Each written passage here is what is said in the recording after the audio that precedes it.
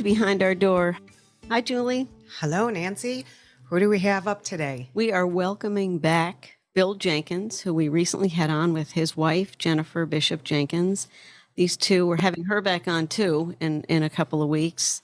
Talk about a smart couple. Oh my gosh. They are just, where did endless. I go wrong? Yeah, exactly. Make you really wonder what you've accomplished when you speak to these two. So Bill is coming back to talk to us about a specific topic. He is an associate professor at Dominican University in Chicago and teaches training-informed leadership, and as well is a very experienced business owner in U.S. labor laws regarding those with disabilities. You'll hear a podcast on the business he and his wife own, Love for Dogs, and he is the business side, and they do a lot with those struggling with mental illness and disabilities as employees. And now he also has told us that he is teaching much at this university on trauma-informed leadership. I believe I also saw the term trauma-informed, not enforced, trauma-informed leadership and trauma-informed mindfulness. So looking forward to hearing what that's all about. Welcome. Welcome back. Hi, guys. How's everybody? It's good to see you again. Yes. Well, whenever I hear somebody start listing off my bio and the things I've done, I just get exhausted. It's hard to keep up with it myself. That's how life is. You start with one thing and then it takes you in 10 different directions. But we're very excited to have you here with your expertise. One of the things I wanted to ask is how you got involved in or interested in labor laws, and your trauma-informed leadership. Well, two different stories there, and I will do the labor issue first. My wife Jennifer Bishop and I started a dog grooming business about 8 years ago in 2014, when she took her 20 years of experience grooming dogs that was more informal and turned into a profession as we were getting closer to older ages in our lives. We felt that this would be a good time for her to change gears, and we got a dog grooming shop set up, and it's become recognized as one of the best dog grooming shops in the Chicagoland area, and it's incredibly successful. It's one of those things where it's like, be careful what you wish for, because you just might get it. And now we employ about 12 to 15 employees, some of whom are dealing with various spectrum disorders and atypical neurobiology with their brains, and but they work. They do a great job for us, and so that's what we talked about at the last podcast. If anybody missed it, they should go back and listen to it. So as I was teaching at Dominican University in River Forest, I was teaching a seminar on careers and for our junior seminar students. And one of the things that we talked about in there is how do you get a career? How do you get a job? But I also wanted to inject a little bit more to that. I didn't want them to just go out there and get a job. I also wanted them to be a good employee and to work and play well with others in their work. And I also, when they get to the point where they are supervising others, I wanted them to be a good supervisor. I want them to be good bosses. And so the way I would do that is I would inject various concepts into the discussion. One of which, of course, was what are their responsibilities and what are their rights as employees in terms of a safe workplace and OSHA and various labor laws and things like that. And then I would also discuss issues like the interacting with other employees of various abilities. And as employers, when they get to that point, how to respect the dignity and the equity of people that may come to them looking for jobs who are working for them. And we talked about disability rights, and especially since there's so much controversy and difficulty with that based on the Fair Labor Standards Act that was passed in 1938, which hasn't been updated and basically says, if you have a disabled employee, you really don't have to worry about paying them pay them the minimum wage because I had no idea. Clearly are not going to be making as much money for you. So we can talk about that a little later on. I got some documentation on that we can chat about. The trauma end of things is a little bit more difficult on all around. My 16-year-old son was shot and killed in 1997 in Richmond, Virginia, when he was on his second day of work at a fast food restaurant. And of course, one of the things that we know is that fast food restaurants are some of the most dangerous places to work. And quite frankly, the worst time to be there is at closing time, because that's when the business is so vulnerable. And he was on his second day at work at this fast food restaurant, basically just a little hamburger place. It was didn't have an eat-in area. It was more like the Checkers or the Sonic business model, where you just had a building and people would walk up or drive up and they'd pick up their food and they'd go away. But William was working there till closing time that night, and the manager told him to go ahead and head on outside while she locked up and turned on the alarm. And when William walked out the back door, there was a man standing up against the wall, and he had a gun, handgun, and he grabbed William and put the gun up to William's neck and told him to turn around and open the door, which William did. I mean, we tell our employees, we tell our kids, just give them the money, don't escalate the situation, and they'll take the money and they'll leave you alone, most likely, most of the time. And sometimes it doesn't work that way. And sometimes the bad guys don't get the memos and they don't read them about what they should do when this happens. William got the memo, and he behaved perfectly appropriately. He did not escalate the situation. He immediately turned around, knocked on the door.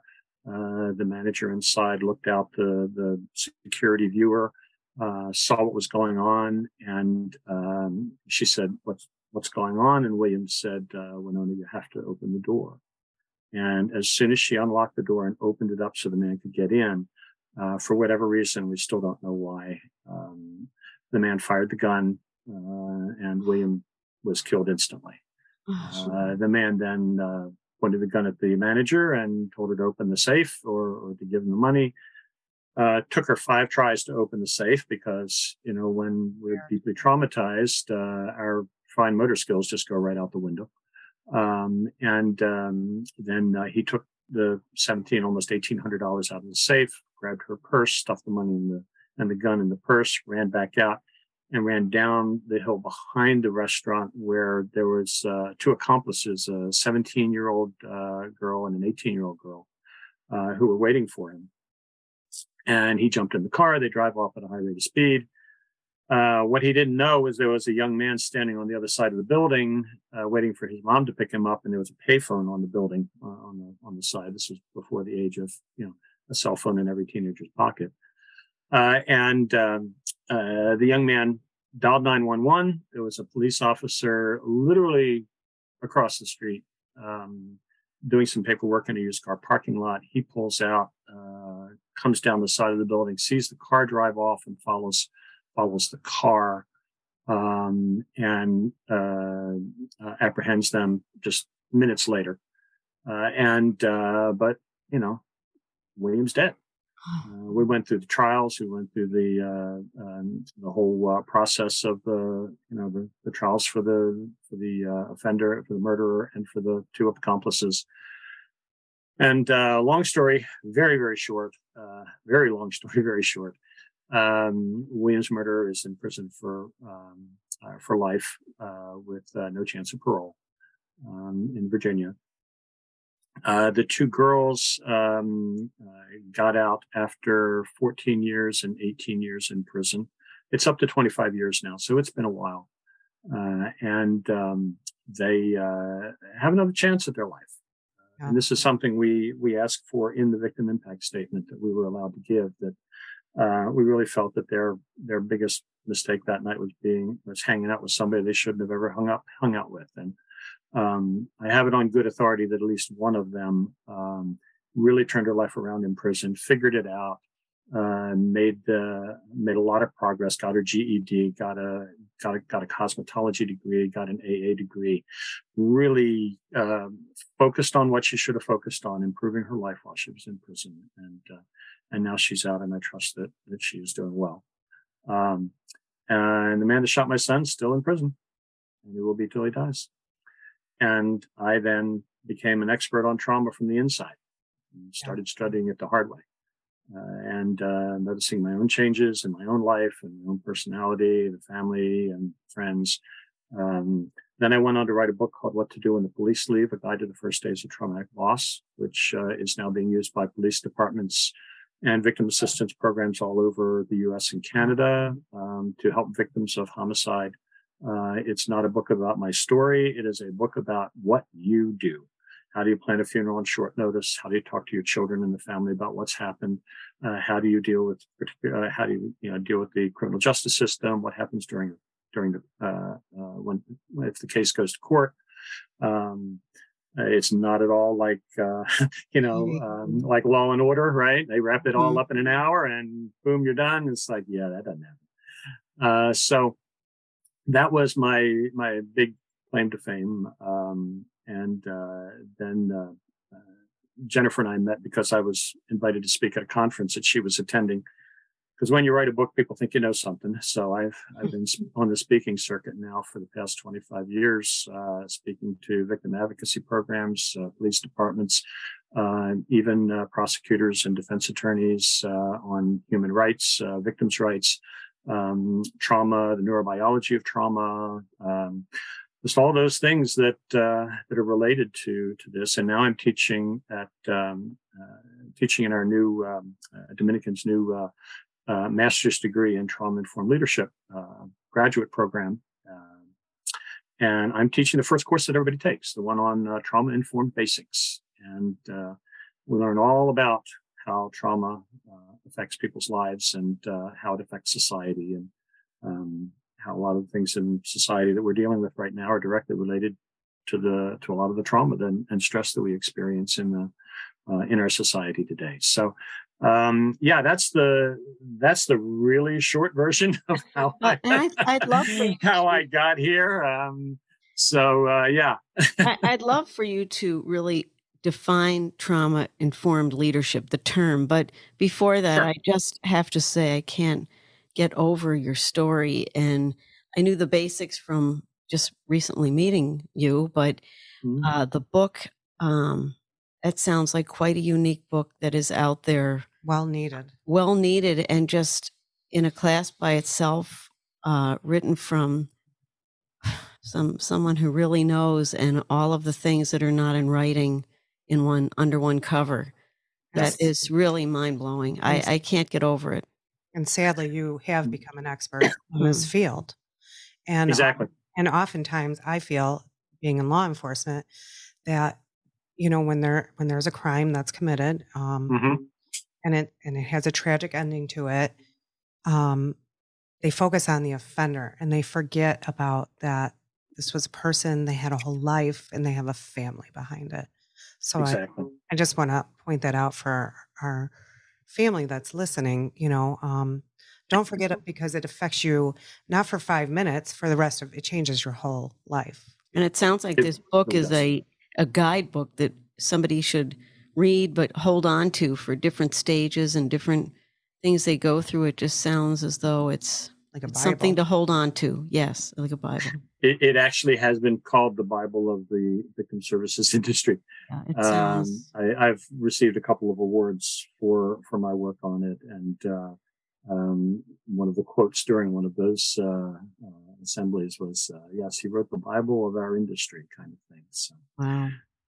But it's not to dwell on it too much, but it is important, because nobody ever teaches you how to deal with trauma. Right. Especially big trauma, the big key trauma. And I think the only one who can teach you, meteor falling on your head kind of trauma. Yeah, the only one who can really teach this is someone who has sadly been through it. I think you have to, like yourself, be in the position to really know it from the heart, from the inside out. Well, I certainly do add a different dimension than somebody that's simply, I'm not going to say simply because I don't want to demean the work, but who has been a therapist all their life and worked with this population, who's somebody who's been a professional. There are a lot of books I found that were written by nurses and doctors. And one of the best ones that was written before me was called No Time for Goodbyes by Janice Harris Lord.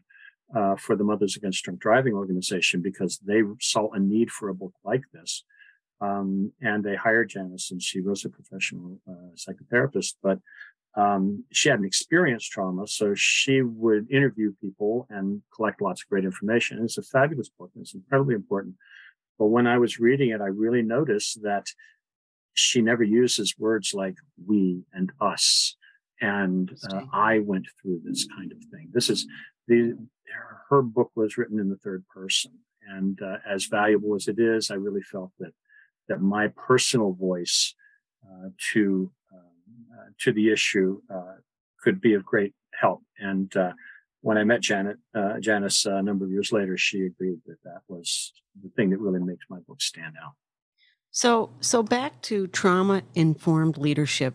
Sure. The definition of that term. What's that? How could you define that?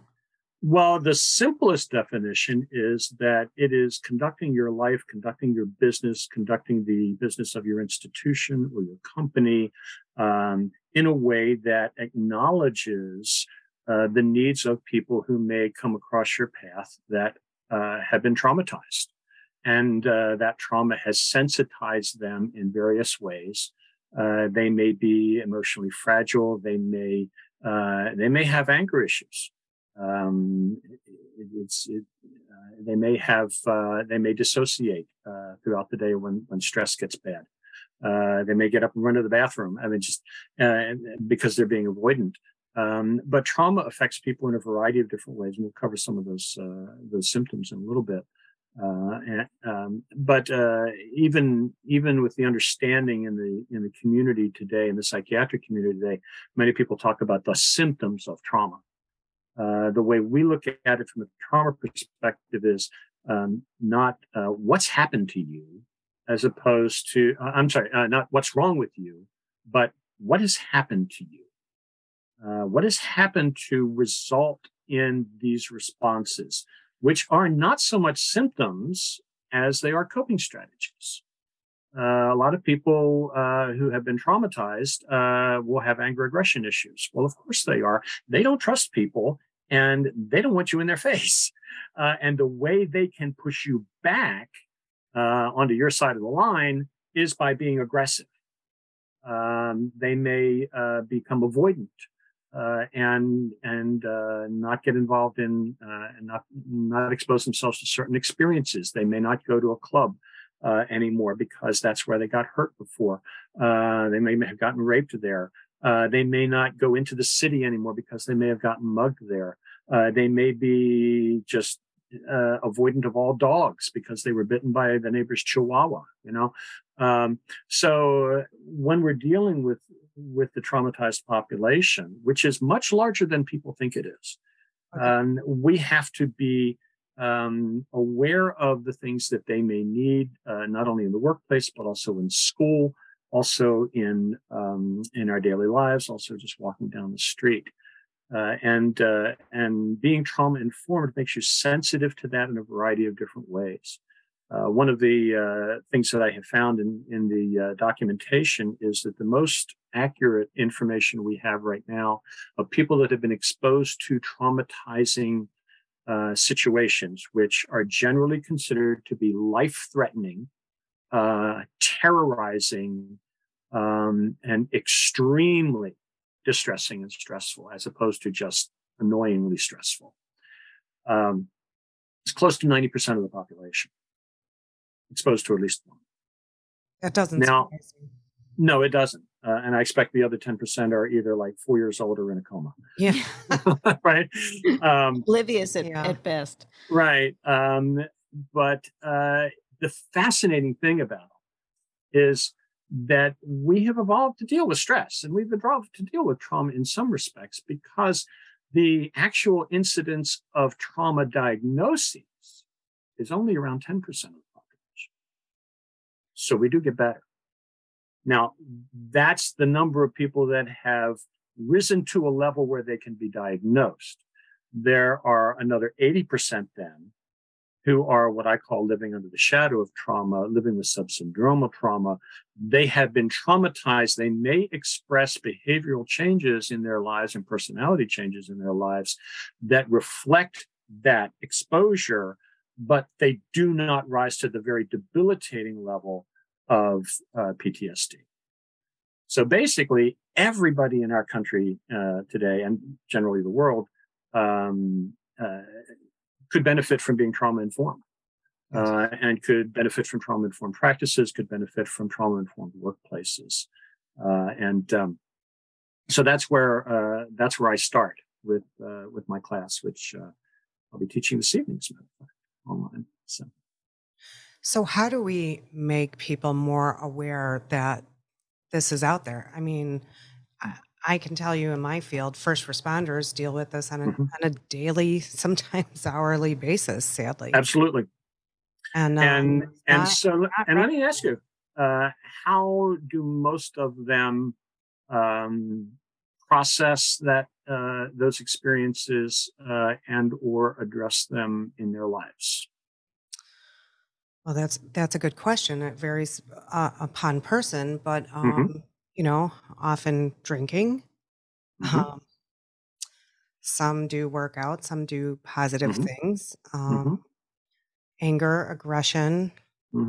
So it really depends upon the person, but I don't. But yeah, I think we're getting better at it. If you're saying, do they go and see therapists? I would say it's getting better in that also, but the majority is probably, and I could be 100% wrong. I don't want anybody to come back, but I don't think you are, based on the research. I think the younger generation is better. The older generation and first responders are still the suck it up and move on. I do think there's a reach out, I would guess, with the younger population of things are being talked about more, and there is more, it's more accessible to reach out. And there was a study that was done in Oklahoma after the Oklahoma City bombing. The reason that they did the study was they started to see a spike in suicides among first responders. The highest rates of suicide were among police officers. Next highest was ambulance, and the lowest, even though it was significant, was firefighters. And when they started looking at the way that all of their lives were structured and the kind of help that they were getting, none of them got any therapy really to speak of. But police officers drive around all day in their cars by themselves with nobody to talk to, and all of their dragon thoughts to come at them when their minds aren't busy doing something else. Worst possible scenario for survival. The second was the ambulance and EMTs. They could keep busy. They could talk to each other at work, but generally they went home at night. The third group, the firefighters, had the best numbers because they live in community. They live in the fire station. They can communicate with each other. They can build those relationships. They can talk to each other. They have access to each other all the time.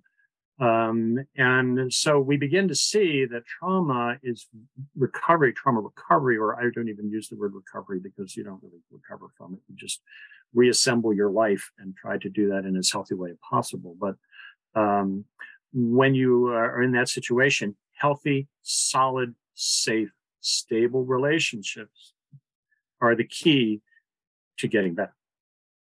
Wow, that's And if you just sit around and think about all of these things that you don't want to think about while you're sitting in your car or sitting at home or drinking or any number of other things. I mean, it's not just first responders, it's also combat veterans.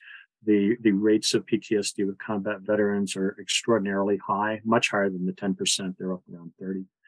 And of course, so are the rates of suicide. They come back to, and this is the thing that people don't understand. They are in a dangerous environment. They are being shot at. There are shells falling around them. They time out. They come home. Oh, wow, I'm glad that's over. And yet it's not over.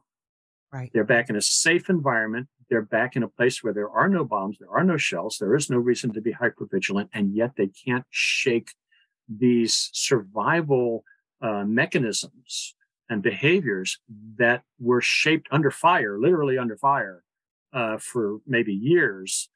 And they come back and they're expected to just go ahead and get back to normal. Right. Yeah. And it doesn't work that way. But it is at least brain talked doesn't. about. Yeah, it's a realization now. There are programs, whether or not someone pulls themselves out of isolation, which is very hard to do. Right. And you have to get their cooperation. I mean, what do you do with somebody whose memories are so toxic that they can't escape any other way? What do you do when you have these memories and you think that you're the only person that's got this problem and you can't live with yourself and what's locked in your brain? Right. And this is where therapy is so important, and it's so critical for people to get into this.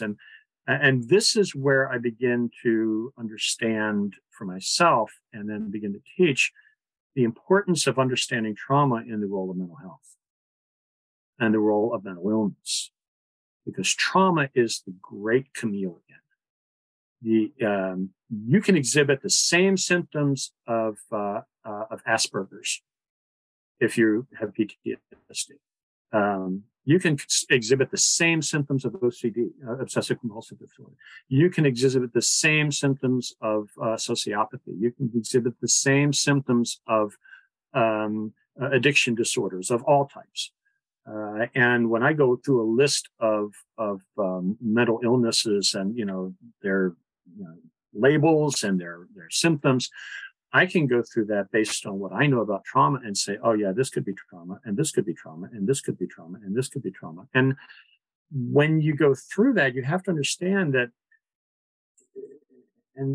that if these things arise because of trauma, they will manifest just the same way as something that you were born with, maybe a congenital propensity towards obsessive compulsive disorder, or the same way that they may have come through a developmental disorder, a developmental period of your life, but which could also be traumatic, but and hidden trauma. But my point is that if you have a genetic propensity or a congenital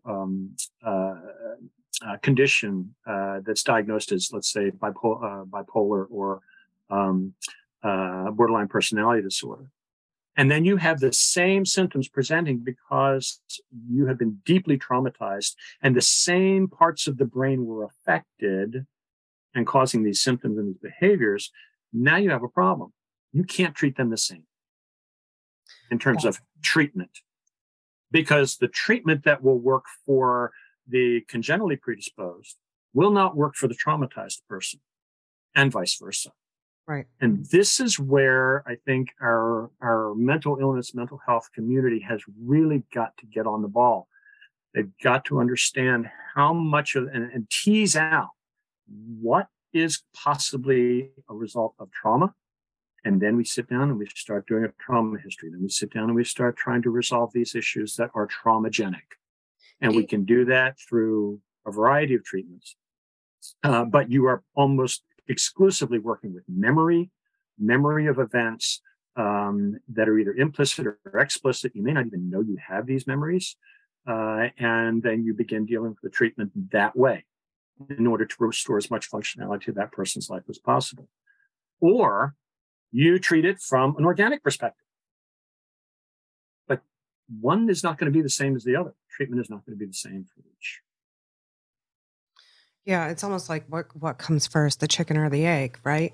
And we have to Mm-hmm. get to the root of it. And unfortunately, I'm not aware of screenings that have been done. I don't think anyone's ever screened my son, who suffers from mental health issues, for Mm-hmm. any trauma. Yeah. He's never has yours, Nancy? No, No. I feel as though trauma to me is something that someone has to come forth and be the one to say, this happened, more Mm-hmm. than the screening, more than someone. Maybe I'm wrong, but I Exactly. feel like there are symptoms and there are diagnoses, and Mm-hmm. it goes this one route to figure Yeah. out what's going on and get somebody help. And sure, plenty of times they'll ask about traumatic things that might have happened, but the definition of trauma, like you're saying, is it's so complex. It And is. unless somebody is really forthcoming, which is a very hard thing to force in someone, they may not get to that first. I mean, They may not that's even like the remember. root of so much. What if It they takes a don't long, know? What they if, might They not may even, not know. they might Right. not even be aware. It's the blocking out of something. Sexual trauma happens when people are preverbal. Trauma can happen whenever they go to visit the neighbor kid, when they have a babysitter. These kinds of incidents, the parent may have no clue, right. and can't even give a decent trauma history. And when that happens, then therapists have to go other routes to try to get to those underlying issues that may be causing the behavioral problems that they have. One of the books that I use a lot in my classes is Bruce Perry's book, The Boy Who Was Raised as a Dog. Fascinating book. Bruce has been doing a lot of work with traumatized children. He's a specialist in it. He did a lot of work here in Chicago. He worked with the children that came out of the Branch Davidian compound who were traumatized at that place.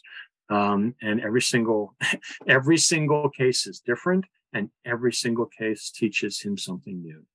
Really interesting. And that's how wide ranging it is. Well, I think of things like 9/11 or even COVID, Sure. which was super traumatic. So some people may not even know that they're suffering from the ill effects from either of these events. Yeah. I mean, sometimes it's cultural. Cultural, Right. like you just can't even, the stigma of whatever it is, you can't, you have the block in your head, but so, so many times finally when there is a breakthrough, but somebody has to go through something to get to that breakthrough, it does really start to help them. So Yeah. hopefully. Now, there are a lot of all these resources out there. Excuse me? I'm sorry. Go ahead. I was just saying. Go ahead. Go Okay, ahead. I'll go ahead. There are a lot of resources out there, and we are becoming much more aware of this. There's a program called the Substance Abuse and Mental Health Services Administration, abbreviated SAMHSA, SAMHSA, and they have these amazing resources. They have what they call treatment improvement protocols that they put out, and the one that I use in my classes is number 57. It's about 380 pages long. And it's entitled Trauma-Informed Care in Behavioral Health Services. And I just want to read a paragraph here. I don't want to go too long, but I just want to read what it says here about trauma and mental disorders. People who are receiving treatment for severe mental disorders are more likely to have histories of trauma, including childhood physical and sexual abuse, serious accidents, homelessness, involuntary psychiatric hospitalizations, drug overdoses, interpersonal violence, and other forms of violence. Many clients with severe mental disorders meet criteria for PTSD. Others with serious mental illnesses who have history of trauma or present with psychological symptoms or mental disorders that are commonly associated with a history of trauma, including anxiety symptoms and disorders, mood disorders, major depression, dysthymia, bipolar disorder, impulse control disorders, and substance use abuse disorders. Trauma stress increases the risk for mental illness, and findings suggest that traumatic stress increases the symptom severity of mental illness. And then it says, as with trauma and substance abuse disorders, there is a bidirectional relationship. Mental illness increases the risk of experiencing trauma, and trauma increases the risk of developing psychological symptoms and mental disorders. That was obviously it was very well written and eye-opening, I think, for a lot of our behind our door family who probably may be struggling with trauma by themselves and didn't know what it sounds like or what it looks like. Or I think that's the biggest hurdle. Like, how do I know if I suffer from PTSD or PTSI, or how do you know? And then once you know, to reach What out, do you do? it's hard when you think people don't reach out that need it. That, like Julie's saying, it's hard for people to recognize that this is what one of the problems, the root of what they're experiencing, to reach out for help. Exactly. And one of the problems with our mental health system today is, and I'm not going to get into the psychopharmacology stuff, but I will say that it doesn't do any good to mask symptoms without treating the source. Now, when you're dealing with traumatic issues and traumagenic mental illness, masking symptoms is not going to be helpful, because you still have the trauma sitting underneath. If you can address the trauma, work through the trauma with the variety of successful treatments that are out there, you can make a lot of great improvement. And again, remember, this is not limited to just people that are diagnosed with PTSD. This also includes the people that are living just under that PTSD, the diagnosis, with their behavioral issues, the ones with anger management issues, things like that. It's interesting that I have never found a study on the effectiveness of anger management therapies and treatments, like when you're sentenced by a judge to go to anger management school no studies whatsoever. That's interesting. And the general consensus is it's because nobody wants to admit that they really aren't doing anything. Because, and I'm not going to make that as a categorical statement, they certainly can help people develop more cognitive awareness of their own self, more awareness of what triggers them. But in the long run, if their anger is traumagenic, well, I don't want some guy that's taken a 2-week class poking around my head looking for my traumas in an anger management class. Right. And neither should anybody else. Mm-hmm. The problem is that there's this panacea. There's this, okay, we're going to send you to this, or we're going to give you this, or we're going to do this. And it's no wonder that people become frustrated a couple of months or years later when things just don't seem to have changed. Mm-hmm. If it's a check it off the list program, right, it's not going to do anything. Hopefully. So what do? You go to yeah, go ahead. I'm sorry. I hope that some of these, for example, the anger management programs throughout, whoever, the court ordered, et cetera, that they do include something that will really be a continuing path of therapy. I'm hoping. Indeed. And I'm not trying to throw cold water on the therapeutic community when it comes to this. I'm sure it does exist, right? Abstinence-based alcoholic self-help groups. You keep going back and you keep going back and you keep going back. And yet we know that when most of those people leave that group, they are going to go back into an environment that's making them drink. Right. I mean, seriously, if you can't change the environment that's making you drink, the only thing you can do is go talk to people that will help talk you down off the cliff and help try to support you as you are enduring that environment, which then becomes even more stressful and more traumatic and makes it even harder to not drink or to not take drugs. There's a great book called Chasing the Scream by Johann Hari about drug addiction. And what they are finding is that people drink because of toxic environments. They're living in trauma every day. They're taking drugs to try to relieve the pain. We have people who are overdosing on opioids. And if you look at the map of the United States where these opioid overdoses are highest, you're seeing them in places where we've got heavy industry, we've got mining, we've got high pressure business deals being made. You've got people trying to deal with physical pain. You've got them trying to deal with mental pain and emotional pain. And how do you do that? You take drugs if you cannot change the environment. Yeah. It's a problem. Can I ask you a personal question? Please. After your son was murdered, Mm-hmm. what did that journey look like for you to get to the place where you are? I mean, we've only met just now, but I feel like you seem so healthy and put together. Not to say that you don't have your moments, but It still sucks. I know. I mean, yeah, I can only imagine. Attached to Julie's question, how soon after this horrific tragedy did you start writing that book? Could you get your head together to say, I have to do something to help others because this has just been such a... It was a remarkably short period of time.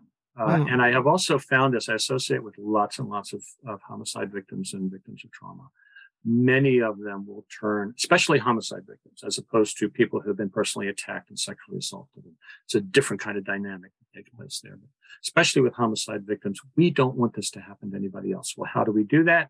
We start an organization, and you'll see these organizations pop up all throughout the U.S. in the big cities. We have Purpose Over Pain here in Chicago that I work closely with. Mothers Against Drunk Driving was a response to that. There are survivors groups that are popping up. Parents Who've Murdered Children is a nationally based and internationally influencing organization. We call it the club that you don't want to belong to. Sure. Great resources. I'm glad you're mentioning. But phenomenal. And the reason these pop up is because people that have been victimized in this way. Well, I mean, look at the rape crisis centers, look at the CASA centers, look at all of these other sexual assault programs as well, and the hotlines and the suicide hotlines. Who's staffing those? Oftentimes, it's people that have a direct connection to the trauma. Their friend was killed. Their friend killed themselves. All of these things, or their friend was molested or raped. And sometimes it's people themselves, if they've been able to process through their trauma and be able to help others. But excuse me, I was just looking at this the other night. The trauma, my son's murder took place in August of 1997. We started trials in 1998, January to March, which is a very, very short period of time, but it's because we were not in Chicago. We were in Richmond, Virginia, actually the suburbs of Richmond, Virginia, western suburbs. Crime was pretty low, and they had a lot of good resources. We had very good support from the homicide support group that was run by the prosecutor's office and the victim advocates there. And by the fall and I started writing immediately after the trials were over, because I had collected over the last 6 months all of this material from the internet and from every single book I could find. I'd go in and buy out an entire shelf of the bookstore, and read as much as I could. I read Elizabeth Kubler-Ross's book on death and dying, and it's like 5 stages of death. And then people start talking about the 5 stages of grief, and they're the same ones. And it's like, wait a minute, this doesn't work, And I started looking at things and things that were out there, and Janice Harris Lord's book and a number of other ones that were less helpful, because they weren't written by her. But I had all this stuff that I collected for my own well-being and the well-being of my family. And we were getting to the point now where we were reaching a milestone, and I was able to sit back and say, okay, now we're just going to try to coast through until we start getting better. And I realized I had a drawer full of stuff. I can either throw it away or put it on a bookshelf or put it in a box, or I could take this and write the book that I didn't find in the bookstores. Mm. And so that's what I did. And by the fall of 1998, I had the first book, first edition, which was about 80 pages long. I took it to the National Organization of Victim Assistance Conference because my victim advocates said, you need to take this to the National Organization of Victim Assistance Conference. I took it down there. It was like a swarm of locusts descending on my table because they'd never seen anything like this before. They were buying it as fast as I could sign them and take their money. I gave them bulk order forms, and and the 500 that I had printed were gone in a matter of weeks. And I said, I think I got something here.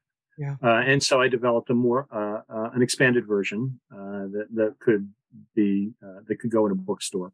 And that was the second edition, and that came out the following year in 1999. And then in 2000, I was pretty much finished the third edition because I really felt that I needed to expand it even further. And I've been working with that one ever since. It's because a foreword written by Patricia Cornwell, who's a lovely person who used to work for the victim assist, the Virginia medical examiner's office, and she wrote the foreword. Of course, everybody knows Patricia Cornwell is the mystery writer, right? And she actually wrote my book into her book, The Last Precinct. If anybody wants to look it up, but it's at the top of page 309. Run, get your copies and check it out. But just a paragraph or two, and Kay Scarpetta, the medical examiner, gives my book to a homicide victim's family. Wow. What a resource. I mean, it's like, wow, that's interesting. That's special. Wow. But I got so much support. And then I started speaking at conferences based on my experience. And then I got into the neuroscience and neurobiology of it and became an expert in that through my own studies. I was actually a biology major in college. So I had to step up with that already. And now I'm, an acknowledged expert in the field of trauma and victim services and victim studies and all of that stuff. Well, we can't thank you enough for sharing everything. I mean, I just so valuable. I just want to know, when you were going through that time, if you were also going through therapy, were you connected with support groups? I was. Most of my therapy came through support groups and peer support. Okay. I tried going to a therapist. He immediately pulled out his prescription pad. And when he did that, it's like, if he doesn't want to talk to me, right, this isn't going to be a good relationship. So I started moving through the personal support and peer support.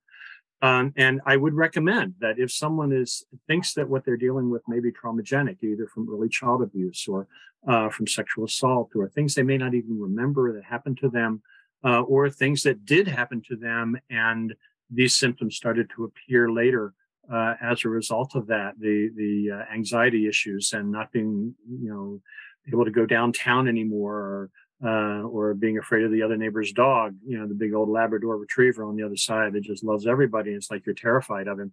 If you think that these are things, start working with a trauma-informed therapist.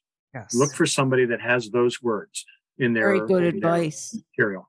Trauma-informed therapists, because they are going to be the ones that are going to look at your issues and say, I think we can rule out that this is a genetic thing, or a behavioral thing, or an innate personality issue. And I think we should try to explore in a safe place with trusted people and with a lot of high confidence in where we're going with this.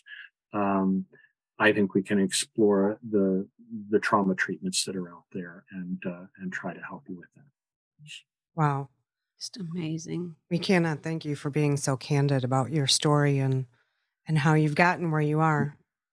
Well, it's one of the things that I committed to when this happened, that if I'm going to do this, I need to go in 100%. And, you sure did. There's no question that I am not willing to answer.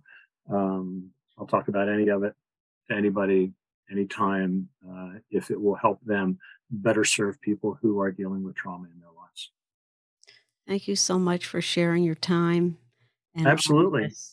And if you want me to come back and do a round two, I am more than happy. We would. We never even touched upon labor laws, but we can get that to that. You guys go away and make up a list of questions, and we'll come back and do another one. Yeah, to have you back. Thank you so much, Bill. And you're welcome. It's been a real pleasure. Yeah. Absolutely. Thank you. Don't forget, you can find us on Facebook, Twitter, and Instagram. We welcome your input. To contact us or any of our guests, please email us at behindourdoor@mail.com. That's behindourdoor@mail.com. And please don't forget to like and share our podcast. Leave us a rating. Tell us how we're doing. We really want your feedback. It's important to us. We are so thankful that you are here and listening to us. If you or someone you know is in crisis, struggling with mental illness, you can call the National Suicide Hotline at 1-800-273-8255 or the NAMI Helpline at 1-800-950-6264. Until next time, please join us for another conversation behind our door. Thanks for listening.